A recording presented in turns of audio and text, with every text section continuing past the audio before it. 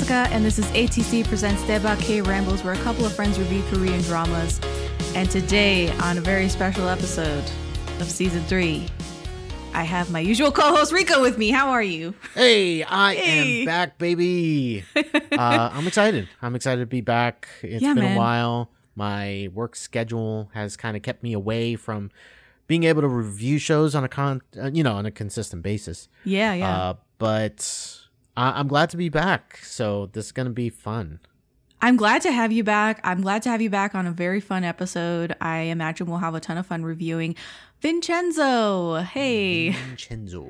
Yeah, we've been watching this for a really long time. It feels like we've both been watching Vincenzo for like months. It is finally here. We're finally done. We're going to review it. Yes. There were times waiting for this episode to be recorded that I had to like go back and like refresh my memory on certain things. So like I had to like go online and it's like, hold on, does this happen in this episode or that episode? And like stuff like that. So I'm excited though. Yeah, I'm excited to have you back. We're going to get started. We're going to get started right after this, because if this is your first time listening, thank you so much for pressing play on this very special episode. Please go ahead, do yourself a favor, subscribe on your favorite podcast app. We're on Apple Podcasts, Spotify, Google Podcasts, and many more. And if you like us, please give us a 5-star review on Apple Podcasts and Spotify. That goes such a long way for other listeners just like you to discover us. So come check us out on social media to stay up to date on our latest episodes and reviews. You can find us on Twitter and Instagram at ATC Daebak Pod. Lastly, if you're a fan, please consider becoming a patron. It's a great way for you to get involved and support the show. You can check out our page. It's under the Always the Critic umbrella. It is patreon.com/alwayscriticpod. And once again, thank you to our patron subscribers, Janet, Curtis, Robin, and Bailey. Yeah, that's right. So I'm going to get started on reading my drama list synopsis for Vincenzo, and then we're going to get going. My drama list synopsis reads, at the age of 8, Park Jo-hyung went to Italy after he was adopted. He is now an adult and has the name of Vincenzo Casano. He is a lawyer who works for the mafia as a consigliere.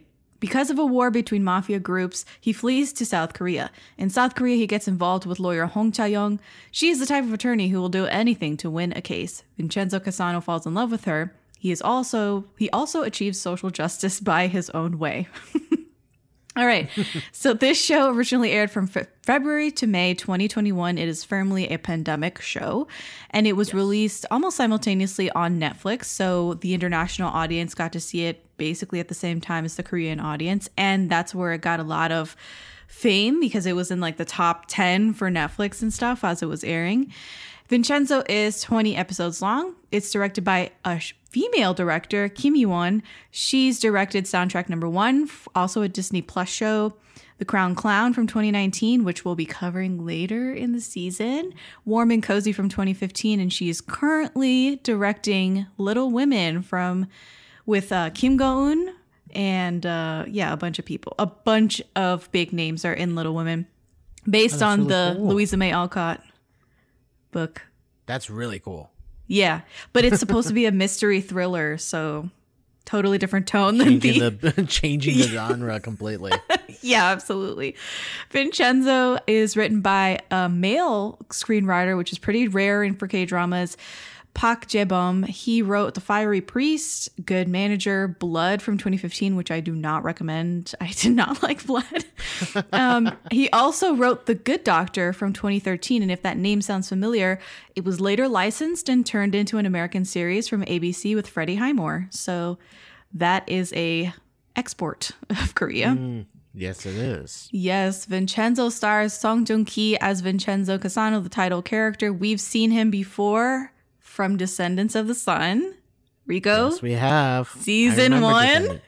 I remember Descendants of the Sun. Descendants of the Sun. That was a season. Was that a season 1 or season 2? Season 1. That's a season 1. Season 1. Yes. So scroll back in your podcast feed if you want to hear our thoughts on Descendants of the Sun from 2016. Song Joong-ki is basically a household name. He's been in Arthur Chronicles, The Innocent Man from 2012. I think my favorite Korean movie, A Werewolf Boy, as well. I say that like with a grain of salt because sometimes Korean movies are like my internal list of favorite movies changes every so often, but A Werewolf Boy holds a very high place in my heart. The show also stars Jung Yo-bin as Hong Cha-young, and she's been in Be Melodramatic and Save Me from 2017. She's basically a newcomer, new face to the K-drama world. Yeah, haven't seen her really in much. Taecyeon as Jung Joo. Sorry, I'm already laughing because of Taecyeon. Anyway, he plays Jang Joon-woo, and he's been in Secret Royal Inspector and Joy, Save Me from 2017. So him and Jung Yo-bin were in the same drama together. Bring It On Ghost from 2016, Dream High from 2011. Again, Dream High, circling around. I feel like every episode I mentioned Dream High. Do you know who Taecyeon is?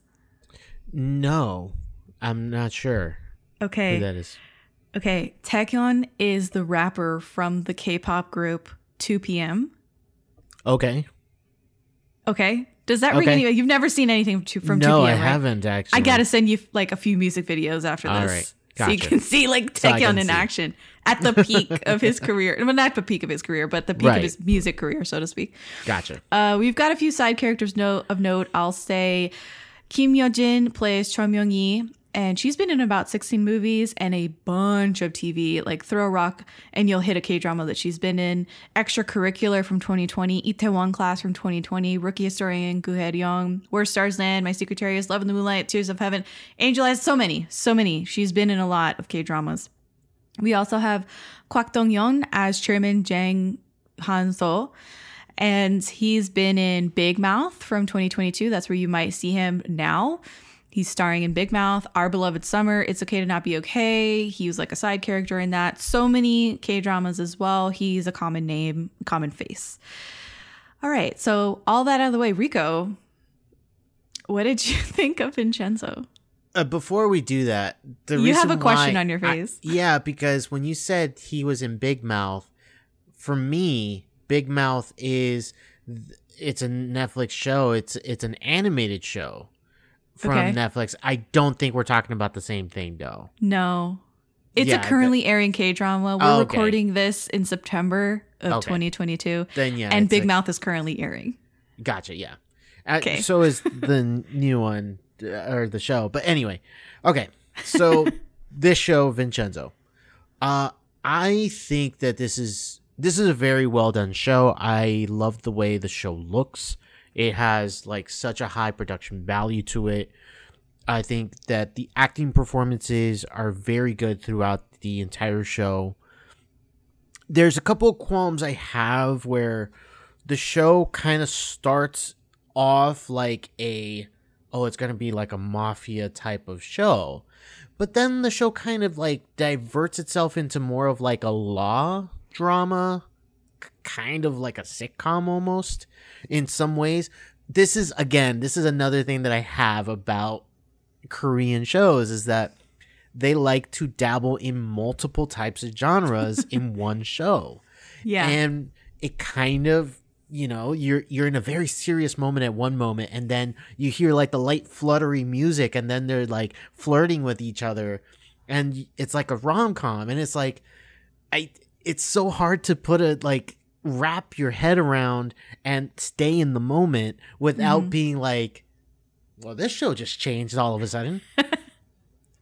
With that said, though, even with the qualm that I have with that, I think that this is a very good show. It ranks a little higher in my own personal, the ones that we've done together here on the show. I think your number one has consistently been Signal. Yes, it has, and it still is.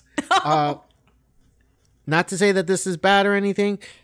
I would have to go back and look at my rankings. It's probably somewhere in that maybe like 4 to 5 range, somewhere in there, out of the shows that we've done. So kind of high for me. I really enjoy the performance by Song Joong-ki. Song Joong-ki, yeah. Who plays Vincenzo. There is a seriousness to the character that I do like that he brings.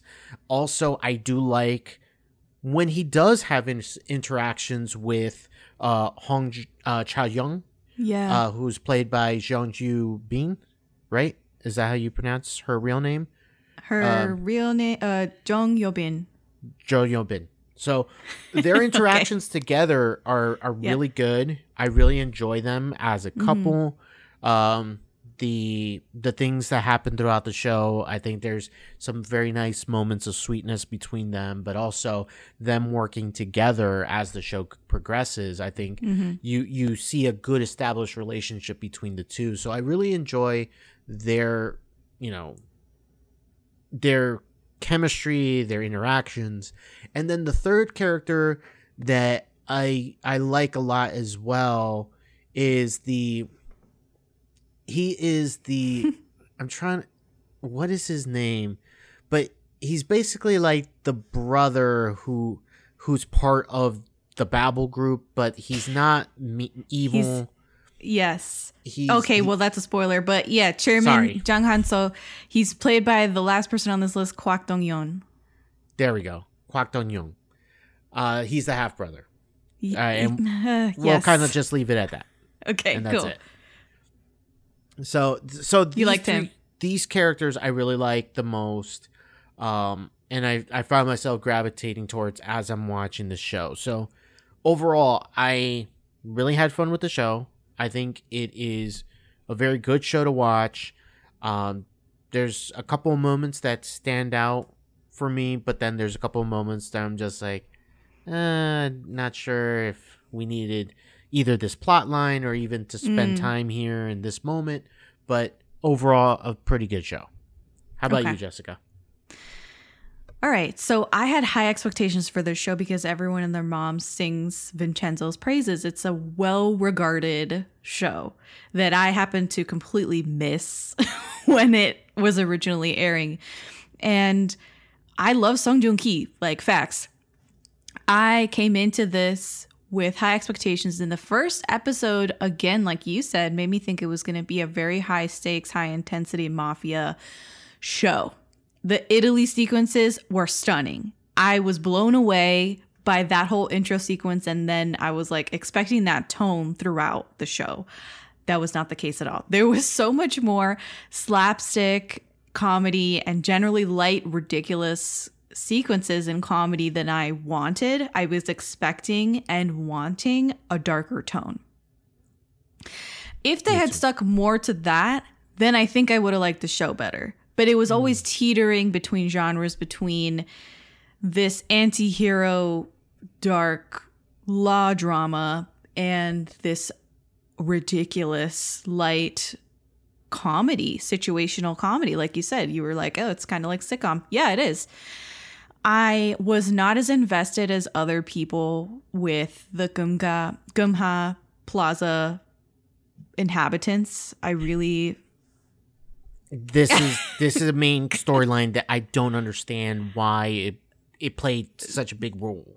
The Geumga Plaza residents were not why I was invested at all, if you can call me being invested in Vincenzo. I think that they were just very distracting to me. I didn't find them that funny at times. I think towards the end of the show, they started to grow on me because they left some of the comedy behind in favor of them coming more into the fold of the Vincenzo machinations and their grand plan. I just didn't like the tone of the show, the pacing of the show. And when I say pacing, I mean, why was it 20 episodes more than an hour a piece per episode? Another thing that I consistently struggle with, and this is, you've known me on this. Yeah, but I struggled with this too on this show. I was very distraught when I consistently paused at the hour mark and I was like, there's more time. What else can they possibly put in this episode? I feel like they could have definitely trimmed down the episodes, trimmed down the fat, left some stuff on the cutting room floor, versus stuffing each episode to the brim with content that I wasn't, compelled by. Would you say that this would have been better served as a 16 episode rather than the 20? 100%. Because there was enough to cut out to drop it down to 16. Oh, yeah.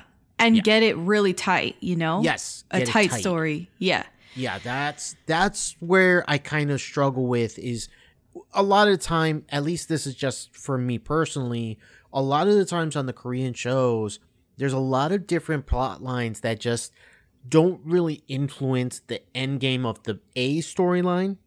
So sometimes we spend too much time with the B and the C plot that you're just kind of waiting. Okay, we got to get back to the main plot of the story. Right.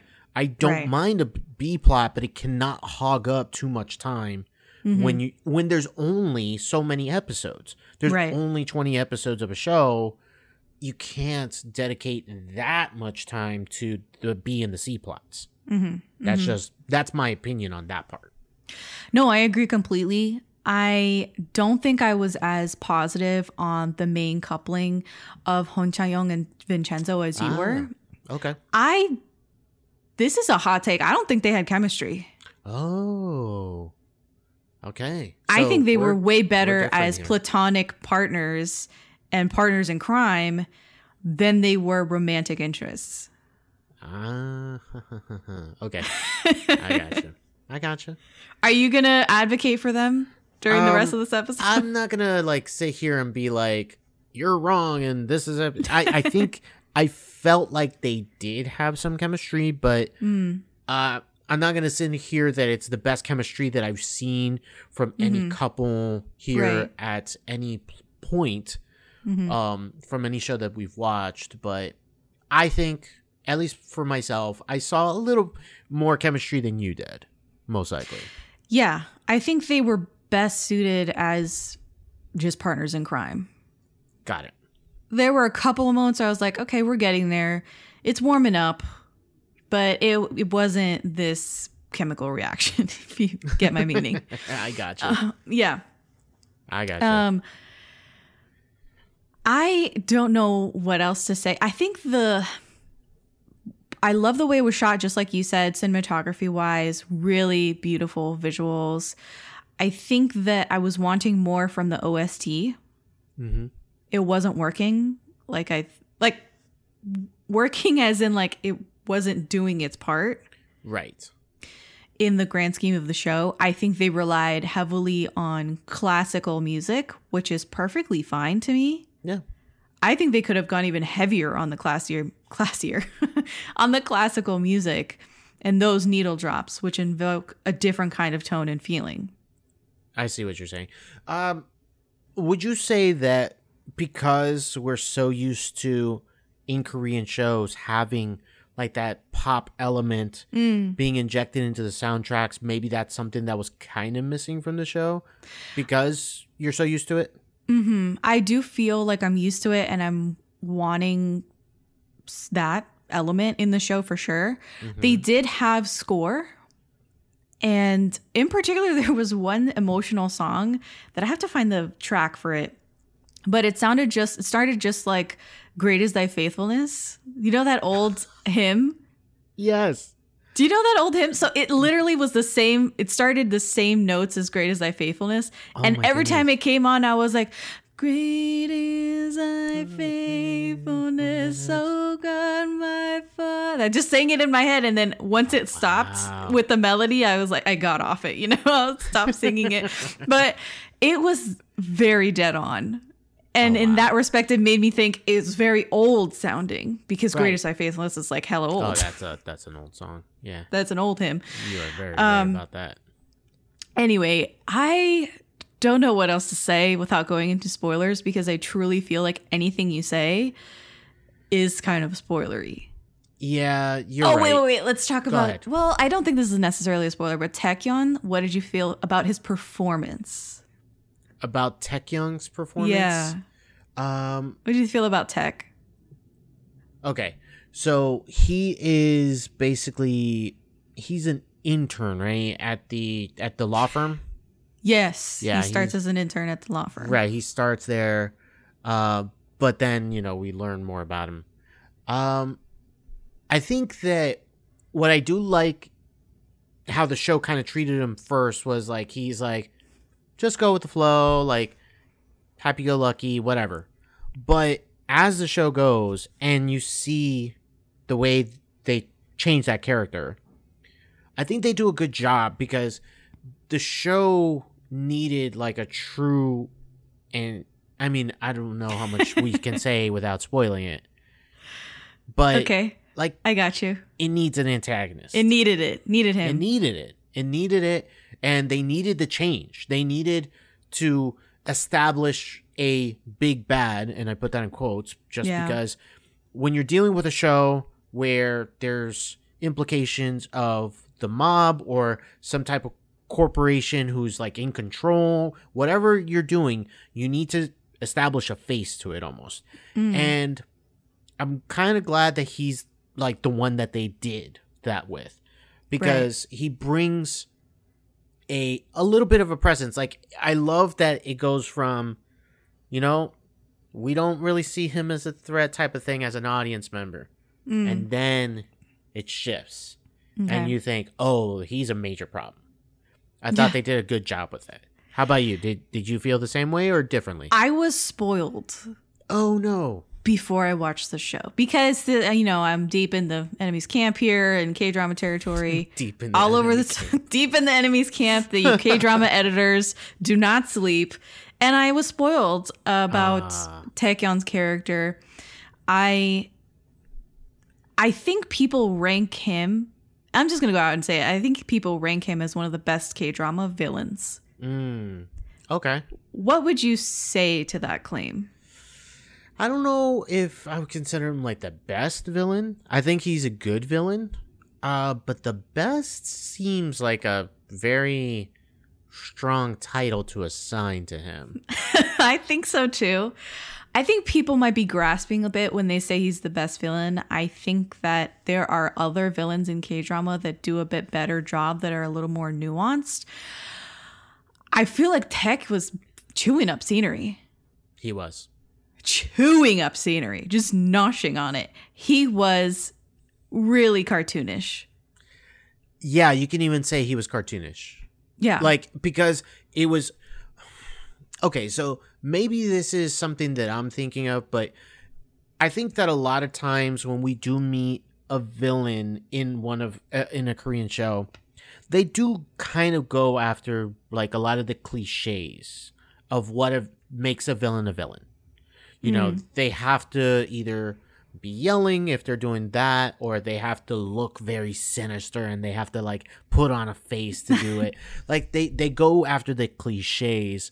So maybe there was enough differences between the way he started to the way he ended that people maybe like see like a character progression almost. Maybe that's how people saw it. And so that's a little bit different, because a lot of times those villains are one note.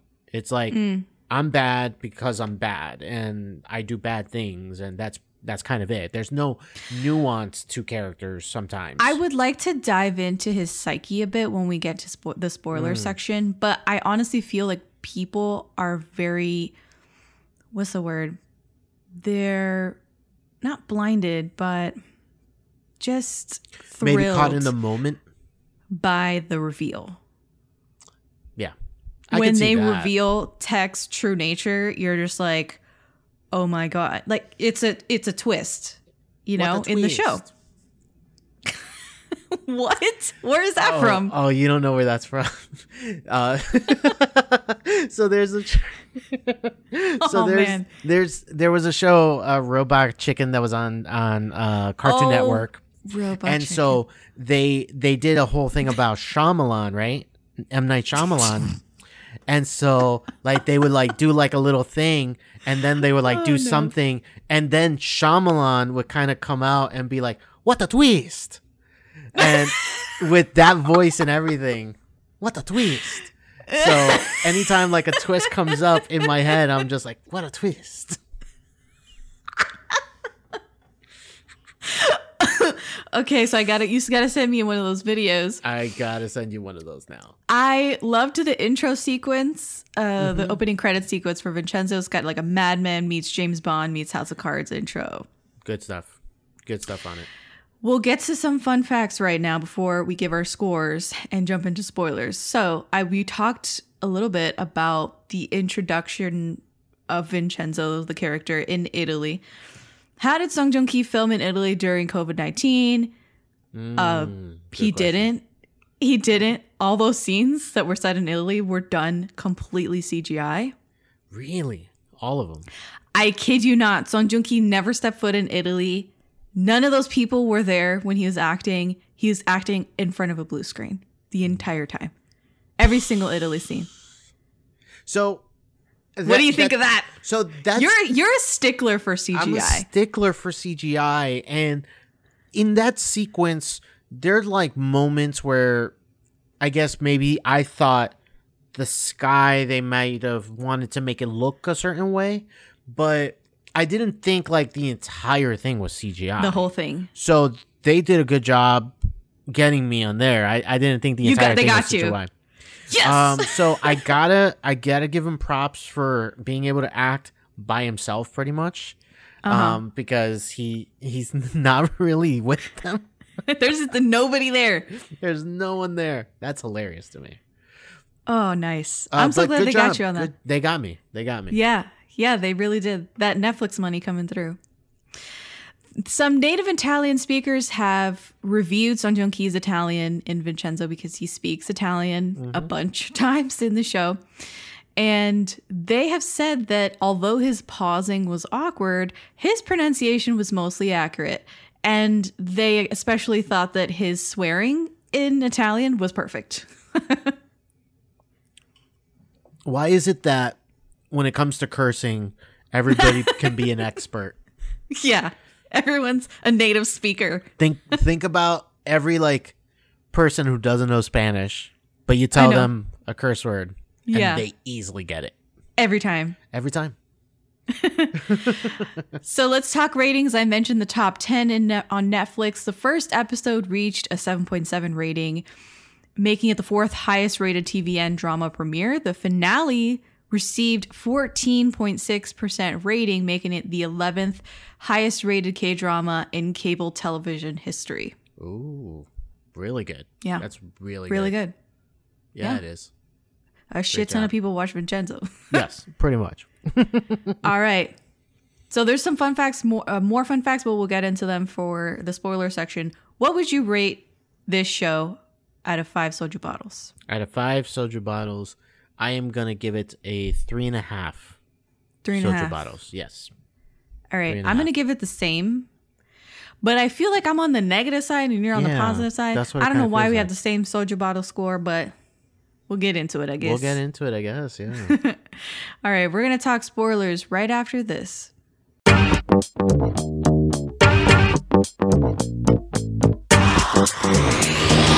Hey, you want to come in? All right, we're on the other side of spoilers for Vincenzo. So if you have watched Vincenzo, keep listening. If you don't care to be spoiled, then listen on. All right, so episodes 1 and 2, I found them so boring after he lands in Korea. Yeah. So the big thing for me is when they start introducing these different plot threads that I thought we were going to get like a true mafia show, and it doesn't feel that way after you land in Korea. Right. It kind of, you know what it kind of feels like? It kind of feels like the show like bills itself with the first trailer of the first part of the first episode. Yes. And then bamboozles you. Yes. Into a different show. 100%. I thought the Italy stuff was really cool. Pure mafia. Super interesting. And then he gets to Korea and it's like someone declawed a cat. Thank you. Like you're just like, what is this? And then they, they go ahead and they like just introduce like this separate storyline about the building. Yeah. That's one. They, here is a law case against Babel. And you think, oh, maybe this is just a side case. No, this is going to be the main storyline. That's the only case. Yeah, that's the main storyline. It's against Babel. It's against Babel Pharmaceuticals, and then you expand because apparently that's a subsidiary. Babel Conglomerate is the bad guy, the bad company that they're fighting against. They introduce a bunch of tropes, like he has mommy issues because he was abandoned as a child, so you get the abandonment trope. His mom gave him up for adoption and she's now imprisoned for killing an abusive employer, but that was a falsehood because she didn't kill the guy. He was like attempting to rape her. It's like really dramatic. And the Babel fight, the introduction of oh my God, what's her name? Cha Hong. Lord, Yes. what is her name? I got it here. Cha Why am I Young- struggling? Hong Cha Young. Yeah, Cha Young Hong. Or Hong Cha When Young. she gets in, Sorry. Hong Cha Young. When she gets introduced, I'm not sold on her characterization because she is kind of playing the villainous role where she's on the side of Babel. She's fighting with her dad. I'm not interested, you know? Yeah. I'm not interested at all in anything that's happening. No. It's not until the end of episode 3 when things finally start to pick up. Okay. So They come in all right. with a truck slamming into the building Yep. and killing Cha Young's dad. Yep. And it was the kick in the pants the show needed because they had this epic montage sequence after this truck crash where Cha Young is struggling to cope, feeling guilty over being at odds with her father and his morals. The media's smear campaign against him and the witness researcher was all that was particularly upsetting because even though I didn't care about anything that was happening, Right. you knew that her dad was like a righteous lawyer. He was. He was a good guy. He was a good guy. And to see her just going through it, Vincenzo's in a coma, like it's like crazy. And I thought that was the turning point in the show for it to actually start to be more high stakes again So after the first sequence. one of my things about a show like this, when you don't have as many episodes, is the show needs to propel in the first episode. Yeah. You can't wait until episode 3 to The finally end of get- episode 3. to get the catalyst for the show, because this is what gets like different parts of the story moving. It gets Cha Young and Vincenzo closer together to start battling against Babel. Like it puts the kick in the pants to start going that way, but Right. it shouldn't be by episode 3. It should have been much sooner. I agree completely. Yeah. That truck scene though, the truck was literally driven into the store. Yep, driven right Shattering into the store. glass and turning over the tables and spilling the bottles of rice wine and stuff. Yeah. They were hooked up to stunt wires. Really? And then they were hauled across the room to make it look like they were flying from the impact of the truck crash. Wow. They Wow. didn't do it at the same time, though. They did it separately, and then I guess they pieced it together after the piece fact it. in post. Yeah. But I thought that was a really cool fun fact, is that there was no CGI for that truck. No, they fully They did went it. in. That's Yeah. awesome. That's awesome. Yeah. I enjoy a good practical stunt. Yeah. Although that one, I would have guessed that it was CGI. Yeah, if you're gonna do that, would be the one that you would think would be CGI, not the entire Italy sequence. The entire Italy sequence. Yeah. So going back to this montage, we're now like in episode 4. They have this montage of the murder aftermath, and it was all set to Requiem K626, aka Mass 19 in D minor. And it reminded me a bit of especially with the, oh my God, what's her name? Choi Myung-hee, that other evil attorney, Yes, the woman attorney. the woman attorney. Yes, So Choi Myung-hee, she is dancing in her office and stuff during that whole sequence, and it reminded me of both the Joker with the dancing on the steps and it was like that simultaneous, the whole like sequence plus her dancing reminded me of Joker dancing on the steps, plus the "Do you renounce Satan" scene from The Godfather. from The Godfather. Oh my God, it you know reminded me what? of the "Do you I renounce can Satan" kind of scene. see it. I could kind of With see it. they cut back and forth between like the people who are the victims and the guy who's the woman who's pulling all the strings because she's the one who said, "I want it all to happen on the same night." You know, it was actually really good editing, and I appreciated that scene a lot. They do a really good job with it. Whenever a scene like that happens, where like it does kind of like make you think of like the Godfather scene, the renounce Satan scene. A lot Do of you show renounce Satan and all his works? There's a lot of shows who do it, but one that did it within the last 10 years that I found to be fantastic was, Oh my God, tell me. Have you ever seen Modern Family? No, I have not. They Just do bits and pieces. A fantastic one where they're at a baby christening and everything. And, No, stop. And they do the whole sequence of like, do you renounce Satan and all his works? And it's Phil Dunphy, like the dad who's always the fun one that you see like in all the commercials and stuff. And he's the one, he sends his son to like do the works that need to be done. Such a great thing. So if you ever watch Modern Family, I think the episode is called Fulgencio because that's going to be the name of the baby. Of course. That's the baby's name? Yeah, it's the baby between Sofia Vergara's character and Al Bundy guy. Oh, man. They had a baby, and so he wants to name it Joe because he's a typical white guy. And she's like, her mom wants to name it Fulgencio, like the fourth or whatever. Anyway. Okay. Back to Vincenzo. Back to Vincenzo. So episode 4 ends with them setting fire to the Babel warehouse. To What'd you stop think the of that? drugs from spreading out. Yes. I really great Loved scene. it. Great scene. Great scene. Loved it. And also like really to like put Babel like on their heels. Like, oh shit. Like, Yes. It's not gonna be easy coming at these two. And Vincenzo, he's gonna do things his own way. So yeah. I appreciate that. I liked how they even messed with the sprinklers so they wouldn't turn on. So they wouldn't turn on. Great job. They're like, "What? Don't we have like a sprinkler system? Why is nothing getting put out?" And they backtrack again. And you see them messing with the sprinkler system and shutting it off. And I'm like, "Oh my God, it's so great." You see, finally, the big bad shows up, and it's Taecyeon. Yes. It's Tech rolling up, looking fierce, looking bad, and he's the man behind the curtain. They finally we get the reveal. I just like how the scene is so well put together, and then the culmination is a grand reveal. Right. Exactly. So, and then the final shot is of all of our arsonists driving away, looking at the Inferno, and they're playing Pavarotti's rendition of Nessun Dorma from Turandot.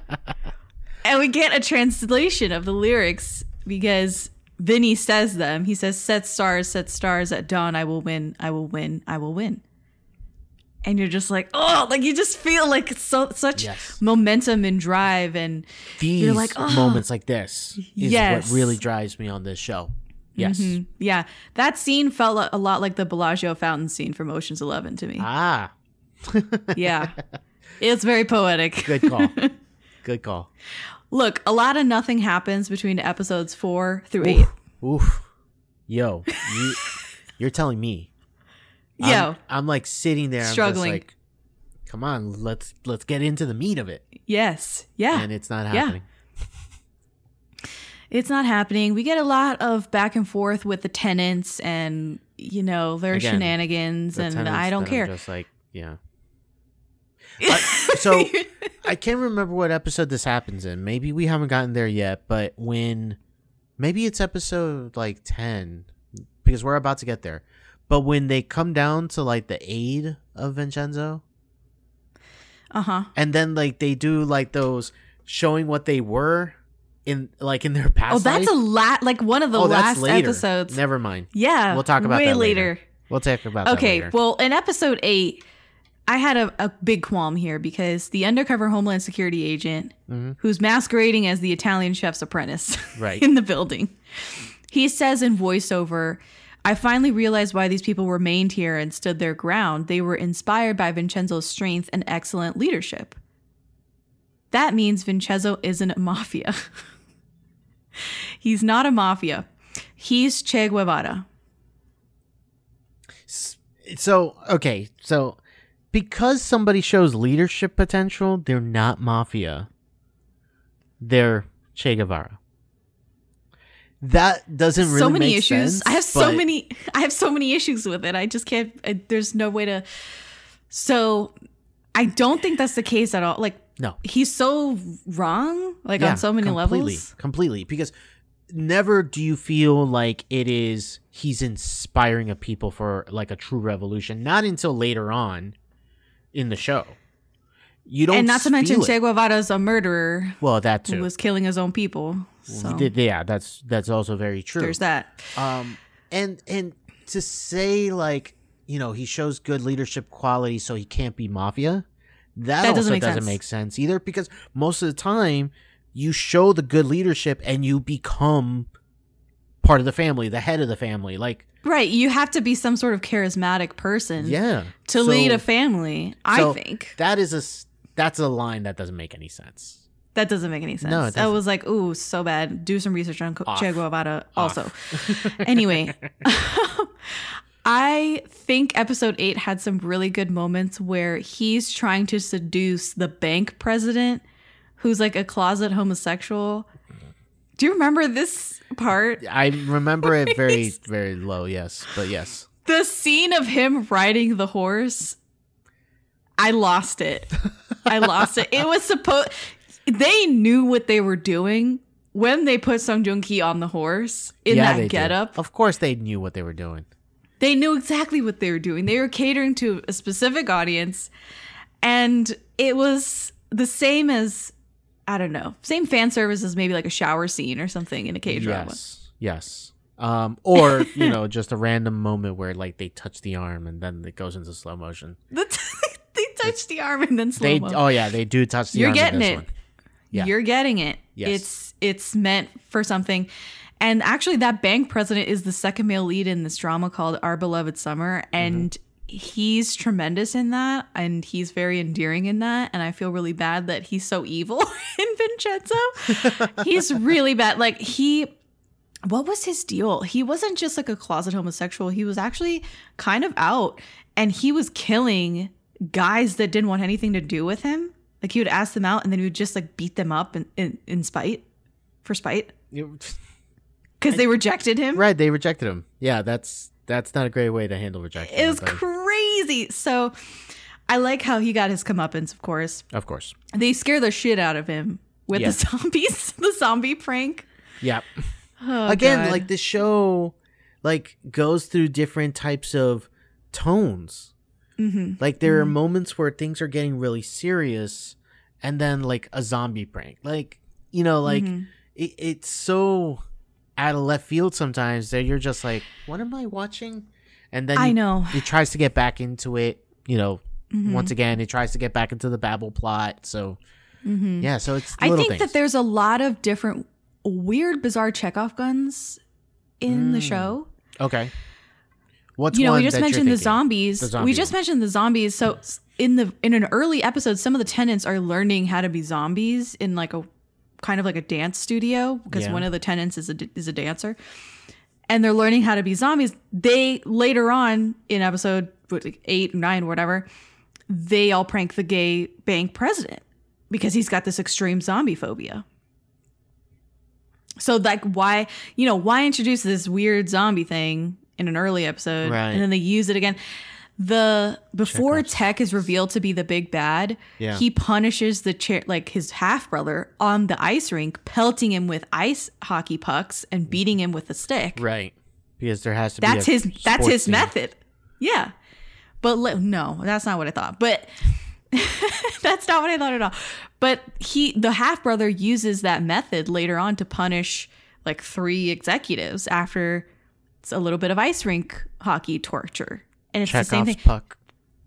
Chekhov's ice hockey. Tech goes full send, murdering one of the prosecutors with a hockey stick. And that, I mean, again, they keep harping on this weird Chekhov's gun. Like if we had it here, we have to have it here. Right. For a foreshadowing moment that they could bring up Yes. later and it And then, of won't course, appear out of later, left field. they have another ice hockey thing where Vinny ends up with the half brother on Yeah, the with the ice, half-brother and to, the like- face off with the Interpol agents, and it's whatever. Like, help us out. Like, don't, Yeah, yeah, exactly. yeah. What did you think? I had an issue with this because they had this in a few episodes where Vinny seems to have. Also, I'm nicknaming him Vinny. Vinny. For yeah. obvious reasons. Anyway, Yeah. Vinny seems to have periodic nightmares and PTSD dreams about his past life as a violent member of a mafia family, and they never really return to that, and they never deal with it. No, they don't really deal with that, and I found that to be disappointing because I would have liked to see like that recall of his memories to play out in a moment where you can see that his past is still affecting him now. Where you can see him composed and everything, but that little moment can rear its ugly head, but we don't really get that in the show. We just get, it's more about understanding where he came from, but not really who he is. Ooh. That's the thing about like all those flashbacks, to me at least.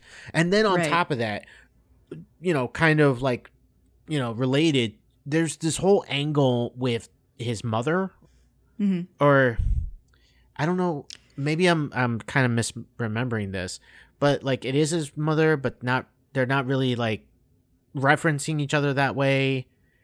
Am I misremembering the way the mother interactions went? The mother interactions are, he never outright says like, you're my mom. Right, there we go. And she never outright says, I'm your mom. Right. So I mean, it's unspoken. Right, it's unspoken, so I don't understand how that's supposed to give us any indication of what the man he is today because of that relationship. Because if at least you would have told us or showed us that this really bothers him or this really changed him in the past to become the person that he is now, then I get that interaction between him and his mom. Maybe it's an ice cold relationship and all that. But the fact that we go to it a couple of times and we don't really get a reason why it's referenced, and does it make him the man who he is? Is that the case? But more, it's just like, oh, this is just another aspect of his life that doesn't really have to do anything with what's going on in the A story at all. I think that they had, not that they had an opportunity, but they didn't take necessarily the easy route with his trauma and his backstory. They, like the mother, he never necessarily outright blames her, although there is tension there. And he does have stuff to work through because he's very hesitant to get involved in her life, in her case. Yep. But he knows that she needs him. That she's helpless and innocent in her, life or whatever.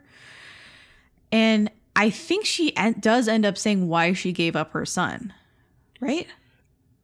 In like one of the almost last episodes, I think she does. Yes. I just don't remember what it was. Oh, that's right. She was dying of lung cancer in the late 80s. And she had a bad diagnosis or prognosis.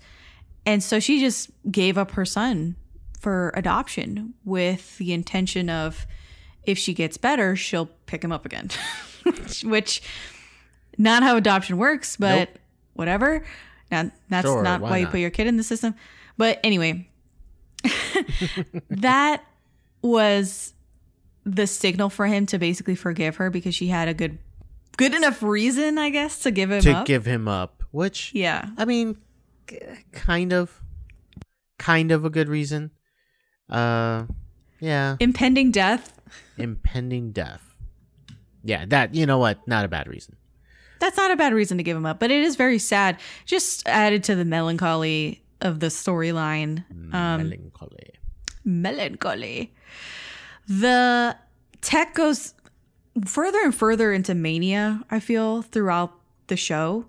How did you feel about his characterization and him being the villain, and just not just his acting and portrayal, but like his motivations?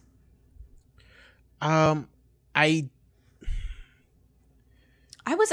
it off. So I was a little bit confused because they paint him as this psycho, They do. right? They do. He has killed multiple people, taken souvenirs off the bodies. He's collecting watches from the victims. And he seems kind of like a serial killer, but not really, because all of the people that he killed, they offended him in some way. Like, he's got a very short fuse, terrible temper. Yeah, he does. I don't know. Maybe he is kind of like a serial killer. There's a Yeah, maybe vibe. he's- There's a serial there's a killer vibe to him.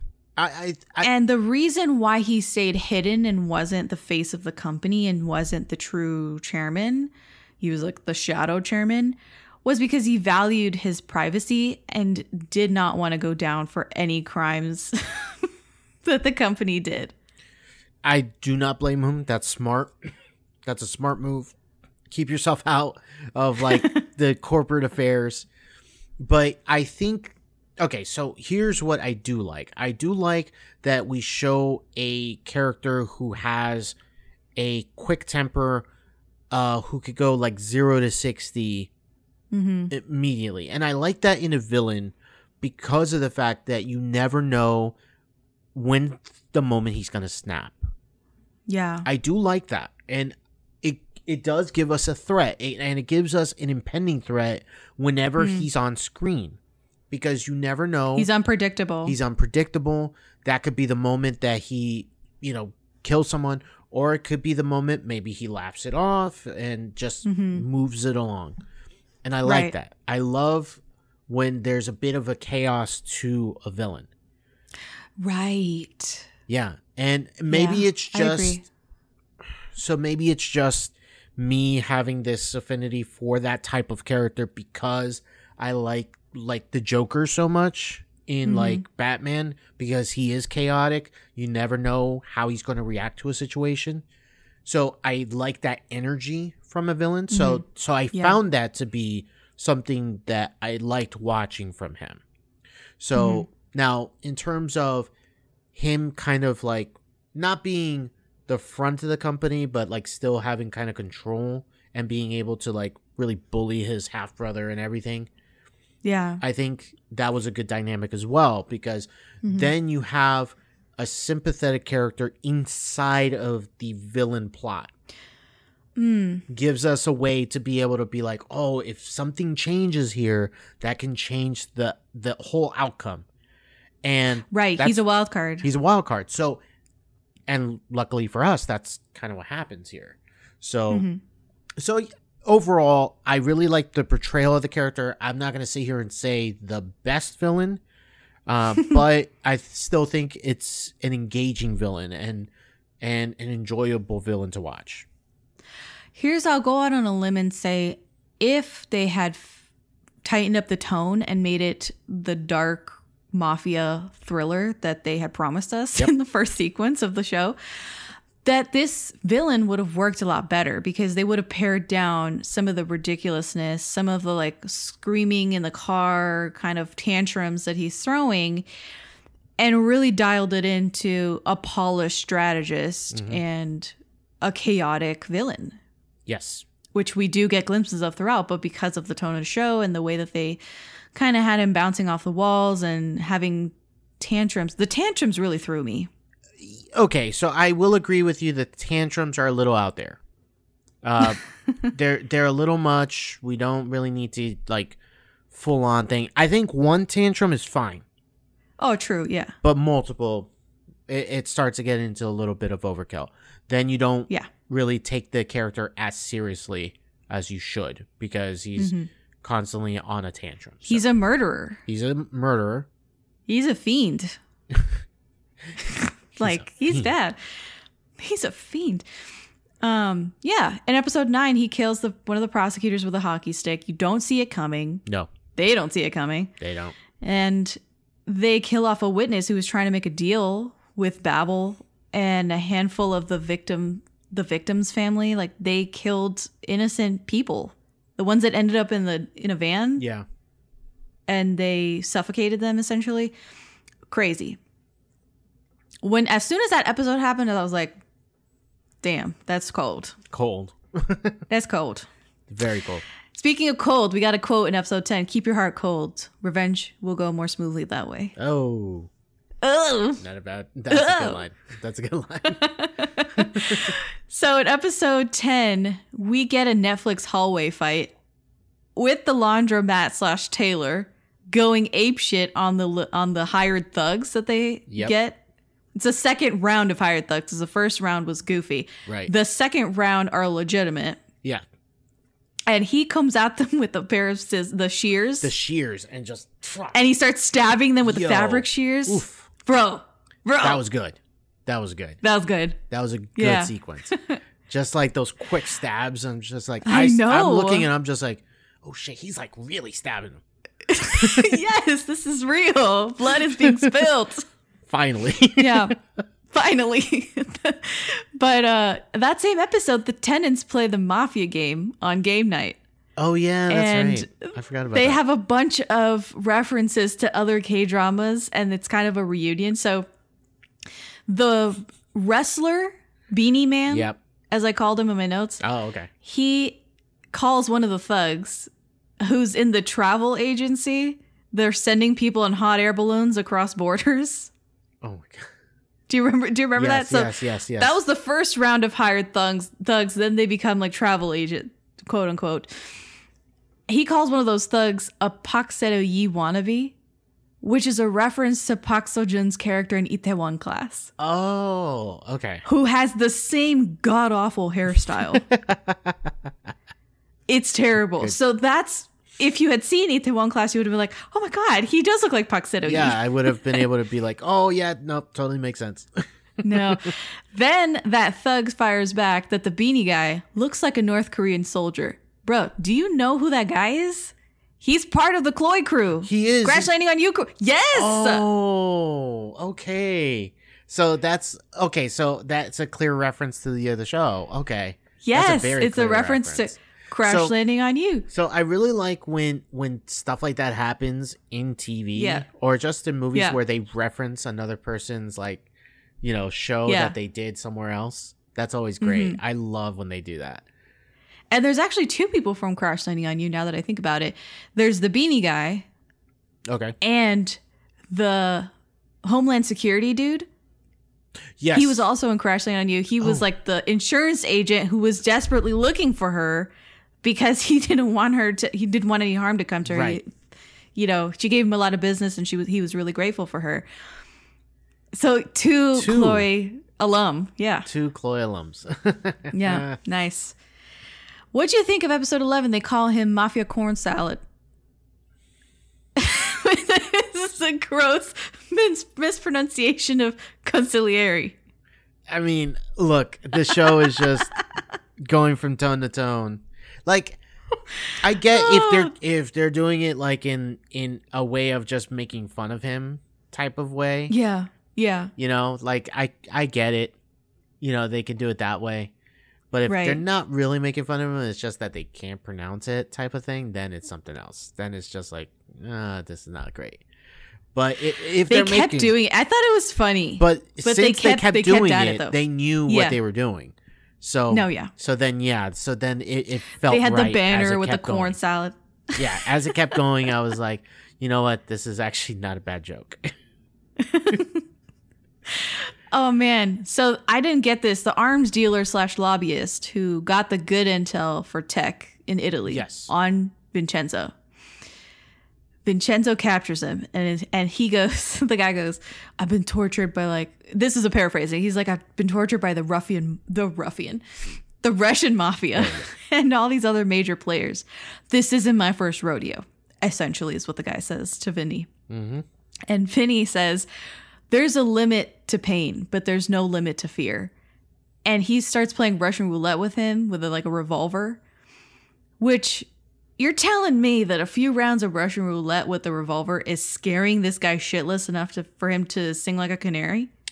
I think it could scare anyone because there's a difference between being tortured, right? I get being tortured is terrible. So and you awful. bought it. You bought this. Because I think the difference is that one pull of the trigger and you're dead. Not tortured, you're dead.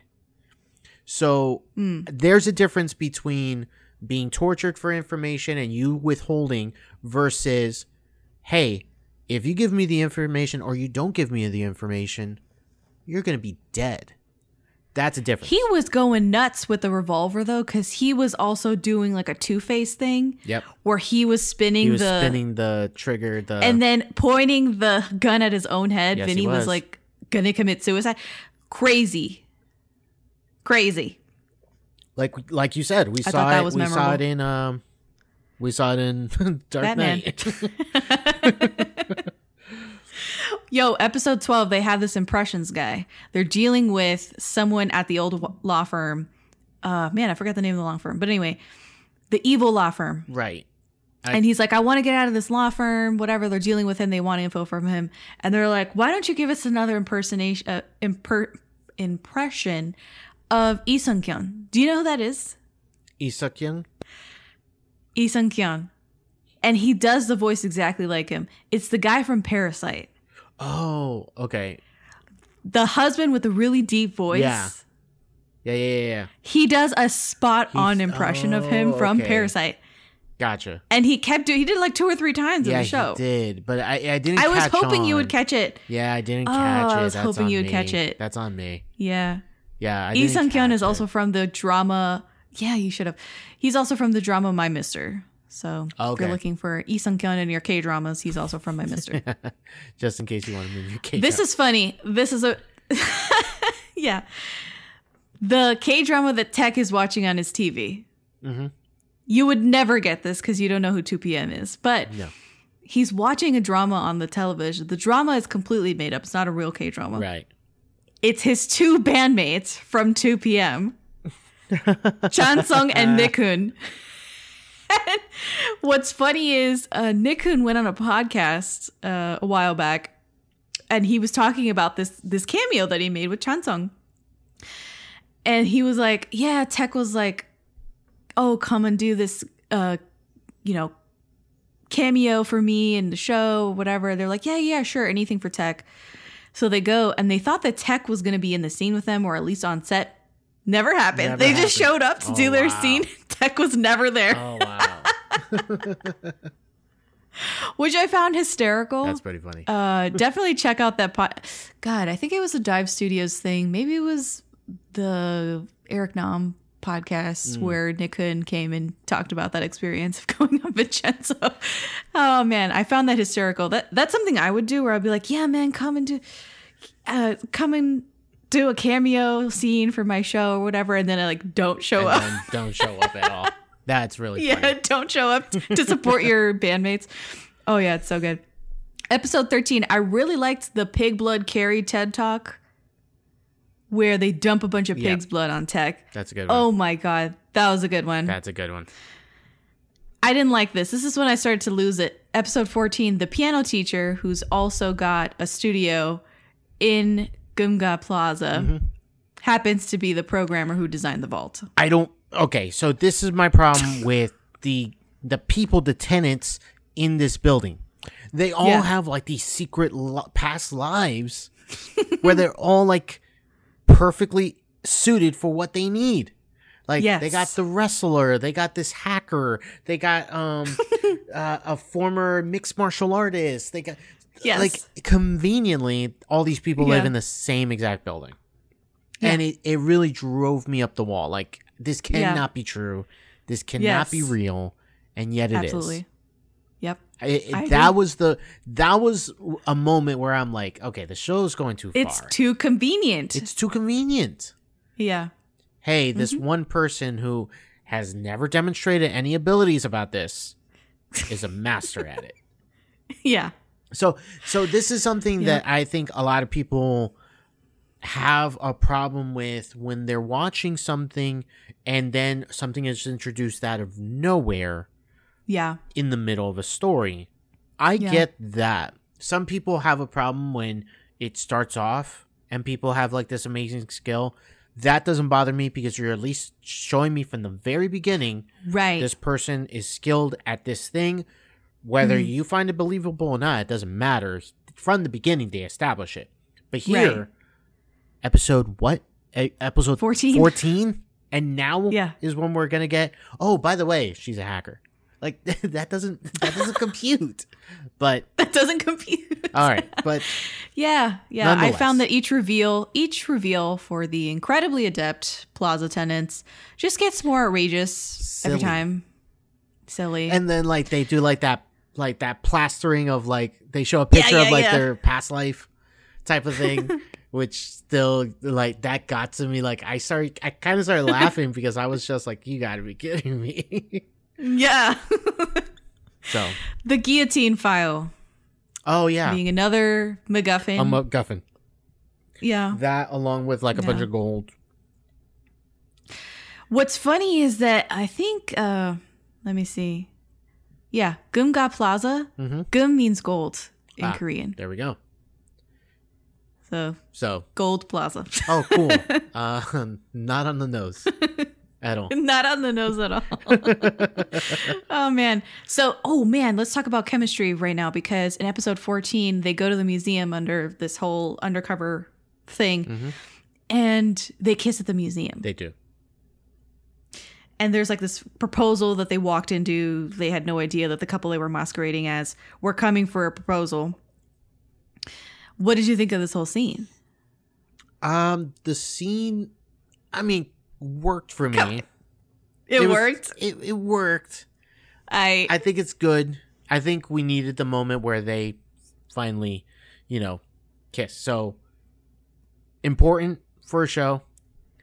For me, like if you're going to have a, flirtation, romance between two characters, make sure you build it out and get to that moment where they finally kiss because they need to get there. They need to get there. So I'm glad it's not one of Yeah. those things where they like wait till like the end of the show. You need to No. have that tension. That tension has to be there. Okay. I didn't feel much tension throughout the show, but they did have that one scene where she was like, I caught feelings for you, but I don't know. And she was kind of drunk. And then she was like, let me see if I have feelings for you. So she gets up and hugs him. Yep. And you can tell that he's caught feelings. Yes. And then she's like, no, I was mistaken. And it's just, I definitely didn't catch feelings for you. Exactly. And that's I found that funny. It was funny. A funny sequence there, but Right. that it's gonna Progress. It's gonna progress. Mm-hmm. So, when you, I thought, go for it. no, go ahead. Go right ahead. Go, Okay, I was going to talk about the pigeons. Because we didn't had think episode we were gonna 15. go there, but okay. A horde of angry pigeons assails the mafia assassins like something out of a Hitchcock movie. Yeah, that And it's awful. Terrible. I hated it. it was awful. Yeah. Yeah, I thought we were gonna get past that without even talking about it. Oh. No. Yeah, no. Then we get a Lord of the Rings reference from Tech. I think he's talking about the guillotine file. Yeah. He says, "One ring to rule them all, Yeah. my precious." Oh my god. But yes, he is talking about the guillotine file at that moment. That is true. yeah. It doesn't really work. The righteous prosecutor that they were teaming up with for a couple of episodes betrays them. He was just after something big enough to barter his way up the chain. That was a given. Yeah. They had this typical- whole analogy before where they're talking about, is this apple rotten if one side is fine and the other side is a little bit rotten? Is the whole apple rotten? Talking about the prosecution service and the legal, system here in Korea. And the guy was like, no, it's not rotten or whatever. And they were just trying to make a point that like they can't trust him right. because he's part of the problem. He's in the prosecution service, which is Exactly. bought off by the Babel. Yeah. So he ends up turning bad. Not surprising at all. Not surprising at all. No surprise. I think the final 4 episodes are pretty good. Yes, I was gonna say we can jump into the final 4 and The finale sequences of episodes because Tech kills his mom yep, Tech kills in his episode mom. 16. They got some brute straight out of prison to strangle her. The poor frail woman couldn't fight back. She was dying of pancreatic cancer. I mean, it was despicable. Yep. And Tech is shown dancing with the lawyer Ajima, gloating and laughing. Like it's just terrible. Terrible person. Really sinister stuff. Speaking of the lawyer Ajima, I think that there was sexual tension between Taekyeon and Choi Myung-hee, the lawyer. Oh. What do you say to that? I can kind of see it. I can kind of You see can it. kind of I see can it. kind of see it. I was like, what is this feeling between Tech and the What is lawyer this feeling? Hajima? I'm just like, what is this here? There was like not just a camaraderie, but like kind of an understanding because they're both dirty. They're just both awful. And it goes beyond him being her superior or her boss Right. or whatever. They kind of start to even the playing field between them. The distance The between distance their between their positions, and they positions, kind yeah. of see eye to eye, and they start working together, and their scenes together start getting a little more intimate. I feel They like do. the They definitely do. like I just So okay. I was wondering if that was just me. no, you can definitely thinking- see it. There was okay. some tension Okay. in the room. Okay. I agree. Episode 18, they introduce another major villain player late in the game with the presidential candidate's right hand I hate What was that? this. man. Yeah. I hate when you introduce someone way too late in the game. Yeah. This is ridiculous, and this has With happened. 2 episodes left. Yo, dude, it's happened in That was other bad. shows where like they I think that's bad introduce- writing. Oh, it's terrible writing. It's like, It's bad. how do we introduce this plot point and whatever? And it's like, well, we can't introduce it with these characters we already have. Let's just bring someone new. Doesn't make That sense. goes to show that this could have been cut down to 16 episodes. Thank Easy. you. Yes, another reason. Easy. It could have. Yes. Yeah. Okay. Yeah. We digress. Tech is in jail because Vinny backed him into a corner, and he thought, for protection, I'll just go in jail so Vinny doesn't kill me. He ends up walking right into a trap because that's what Vinny wanted. That's what Vinny wanted. And it's really not until episode 19 where we see the full might of the Vincenzo Casano family, Right. where it's revealed. Yes. Because we have another hallway fight a la Netflix. The Plaza residents are all former athletes of some kind, Yeah. and they had applicable fighting skills. Yes. MMA, wrestling, and all this other stuff. Just like, yeah. Weightlifting. Weightlifting, yeah, and, the weightlifter. just so many. Everybody Different- magically having the ability to fight. Everyone's a superhero. I thought this was kind of Yeah. like, oh, they're all superheroes. Yeah, they're pretty much The all... Avengers have assembled. Yeah. Bum, bum, bum, ba-dum. That's the only thing that was missing. When they come down the hallway. We should recut it so it's with the Avengers theme. Oh man. Oh, that would be funny. Okay. So we're not liking it, but we'll take it. Episode 20, Cha Hong. Oh my god. I'm having such a tough time Cha-hyung. remembering her name. Cha-hyung. Cha-hyung. Cha-hyung. Okay. She gets shot. Yes. And I thought, And- oh, they're gonna... I honestly thought for a second What'd you think? they were gonna kill her off. And it was like gonna be a Ooh. sad ending for that romance and for just that where you think they Right. won, and then at the end there was like that final retribution from the villains. I thought Yeah. they were gonna do it. I didn't see her dying, but I did see her definitely getting hurt because she'd been unscathed this whole That time. makes sense. Yeah. Even Vincenzo was in a coma and like recovered Yep. perfectly fine, but whatever. He got hurt. The younger brother, the half brother, actually dies. He's the one that dies. I thought that he would have lived. He I thought would he have was gonna survived. live. I thought he might have survived, but he outright died. I felt awful. That was so emotional for me to see him go. Yeah, that was Because he was tough such an one. endearing character. Like he turned out to be someone you could root for. Exactly, and that's the big deal, is that he was the lone green growing out of a bad situation. Corrupt Yeah, so atmosphere. seeing that not being rewarded was Mm-hmm. a bit heartbreaking, for sure. Yeah, especially after they kind of made it seem like he found a brother in Vinny Mm-hmm. and that Vinny was a surrogate family Yeah. for him. Someone he could And that was confide terrible. in and Yeah. work with and everything. Yeah, that Yeah. was a Someone who painful wasn't loss. going to belittle him and abuse him and bully him. And Exactly. make him think he was gonna die and all this stuff. He's just that was a painful brutal. loss. Painful loss for the show. Then we get a lot of offings in this last episode because there is a giant reckoning bang. which finally happens. Bang, bang, bang. The corrupt prosecutor who we referred to prior, he gets his ass dumped off a roof. The chief prosecutor, who's now the chief prosecutor, he was the lawyer with glasses. Yes. That man. He got shanked on the steps of the courthouse, bled all over the stone in front of the camera crew that was there. I mean, it was very graphic, I found, with like the blood like dripping down the steps and stuff. I was like, oh my God. They really went after it in this final episode of just like really just upping it up. Yeah. You know? Yeah. They upped the ante a bit. Yeah, they did. Yeah. And they served it back finally to the villains. And the lawyer Ajima, what'd you think of her comeuppance? Because he kidnapped her, tied her to a chair barefoot. Yep. He had already done something to her feet, it looked like. Yeah, there was which were barefoot. Yeah, there was something that he did. She was already bleeding and in pain from her feet. Then he said he was going to make her dance, and I thought, oh my God, what is he going to do? Signature Vinny Pyro move. He lights her ass on fire. Lights her on fire.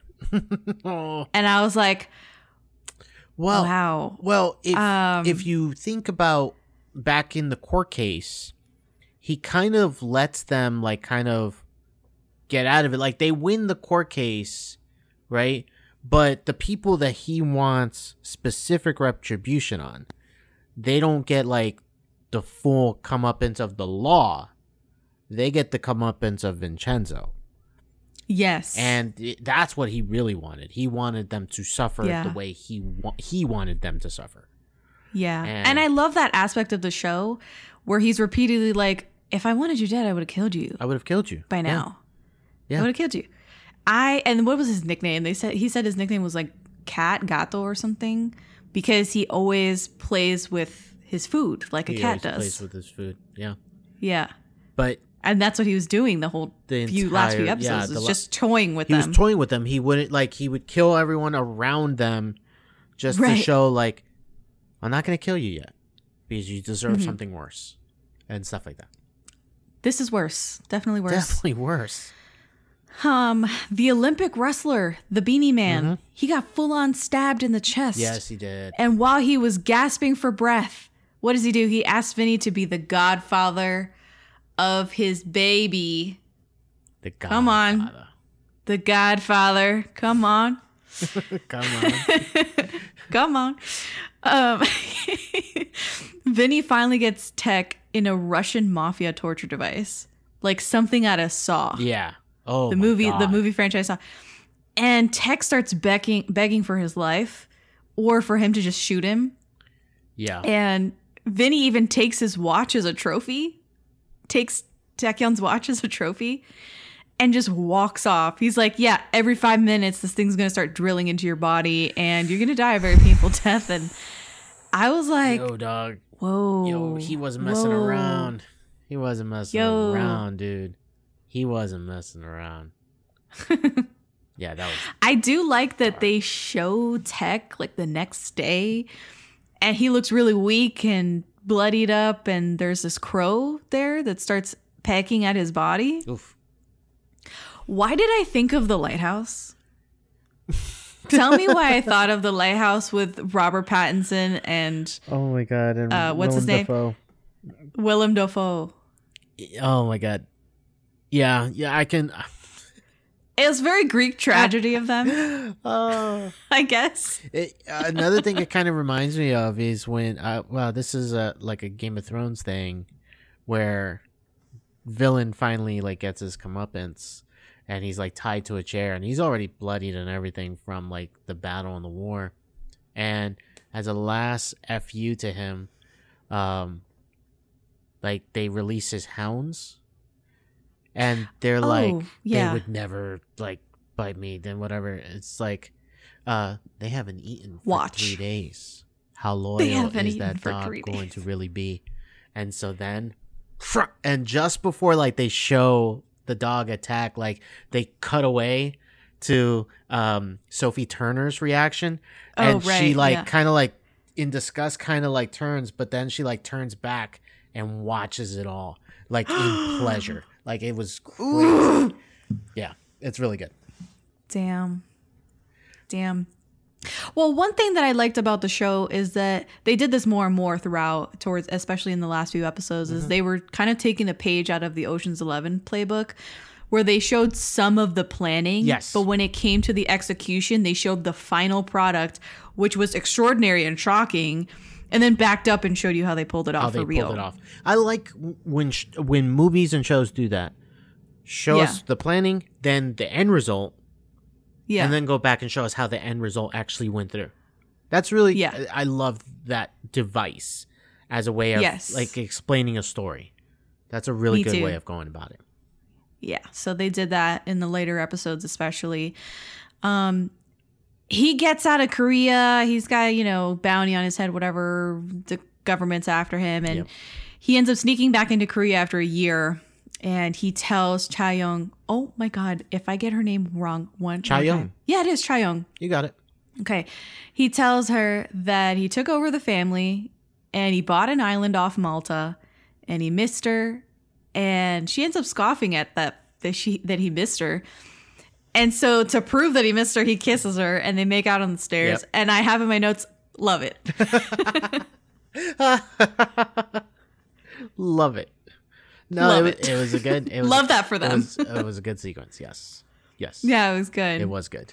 Now, I don't know how to feel about the final voiceover because he says he used 3 family members from a different mafia family as fertilizer for his vineyard.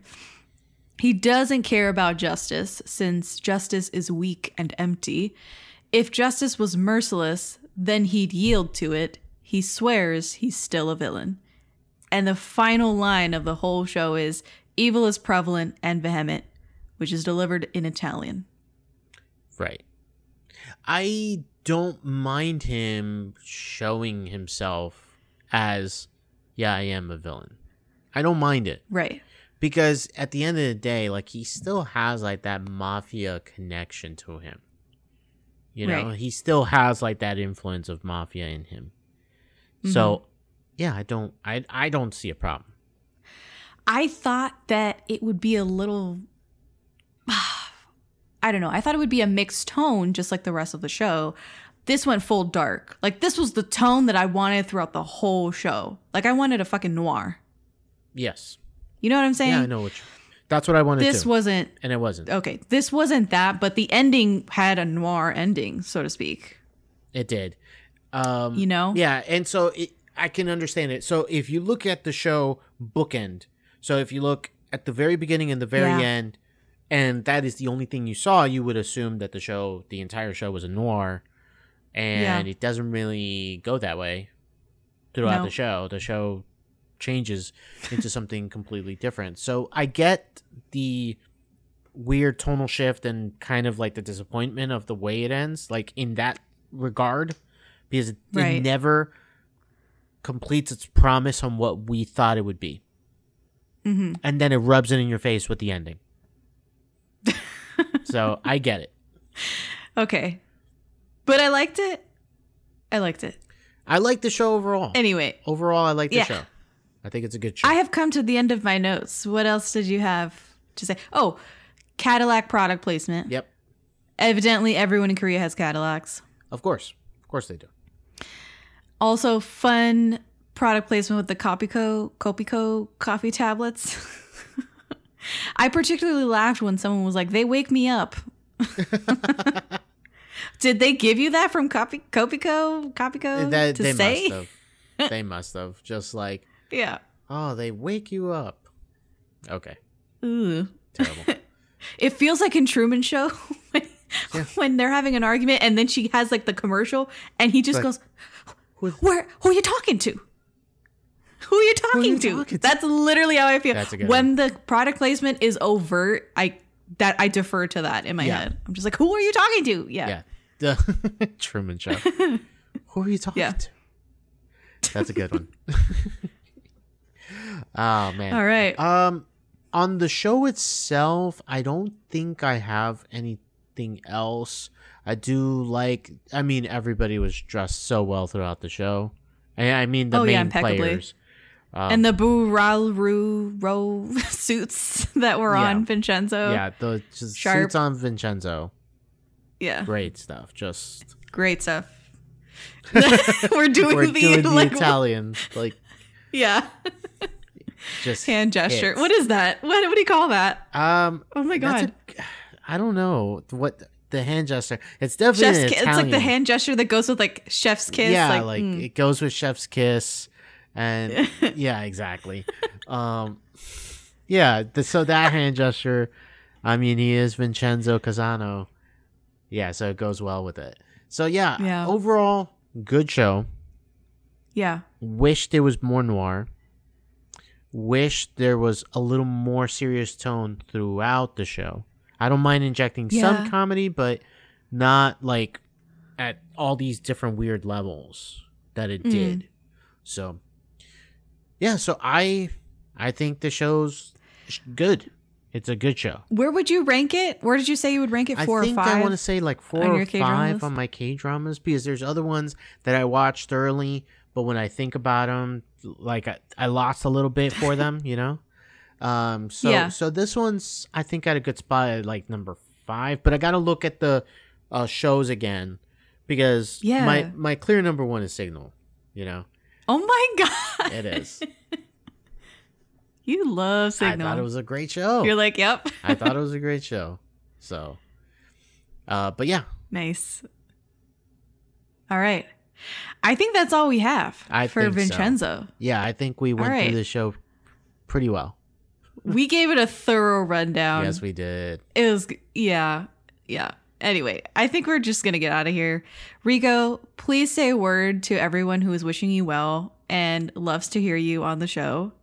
Oh, yeah, of course. So thank you to everyone who has supported the show, who has asked about me and me being off the show for such a long time. Health was part of it, but also my job kind of keeps me away from this part of the aspect of Always the Critic. So again, much appreciated. Thank you for all the support that you show. Jessica on Daybach for showing us support on Always the Critic. Overall, it is something that it does not go unnoticed. So thank you, and we appreciate you guys. Yes. All right. Thanks, Rico. I'm so upset that this is pretty much it for season 3 for you, but I'll be back for more next week, as you all know. That's been our show. I'm Jessica, and this has been the ATC Presents Daybach K-Rambles podcast.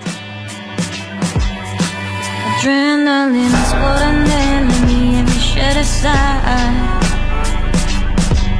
Oh, dimenticato tutto il dolore. Vivo costante per andare, perché non voglio soffrire. Ti potresti ferire, non ti vuoi fidare dentro me. Sai che cosa mi succede, non lo so perché. Fuoco, salendo verso l'alto, sto bruciando lento. Per favore lasciami, non voglio ferirti, non posso, lo sai bene. I tuoi occhi non dimentico, non lasciarmi,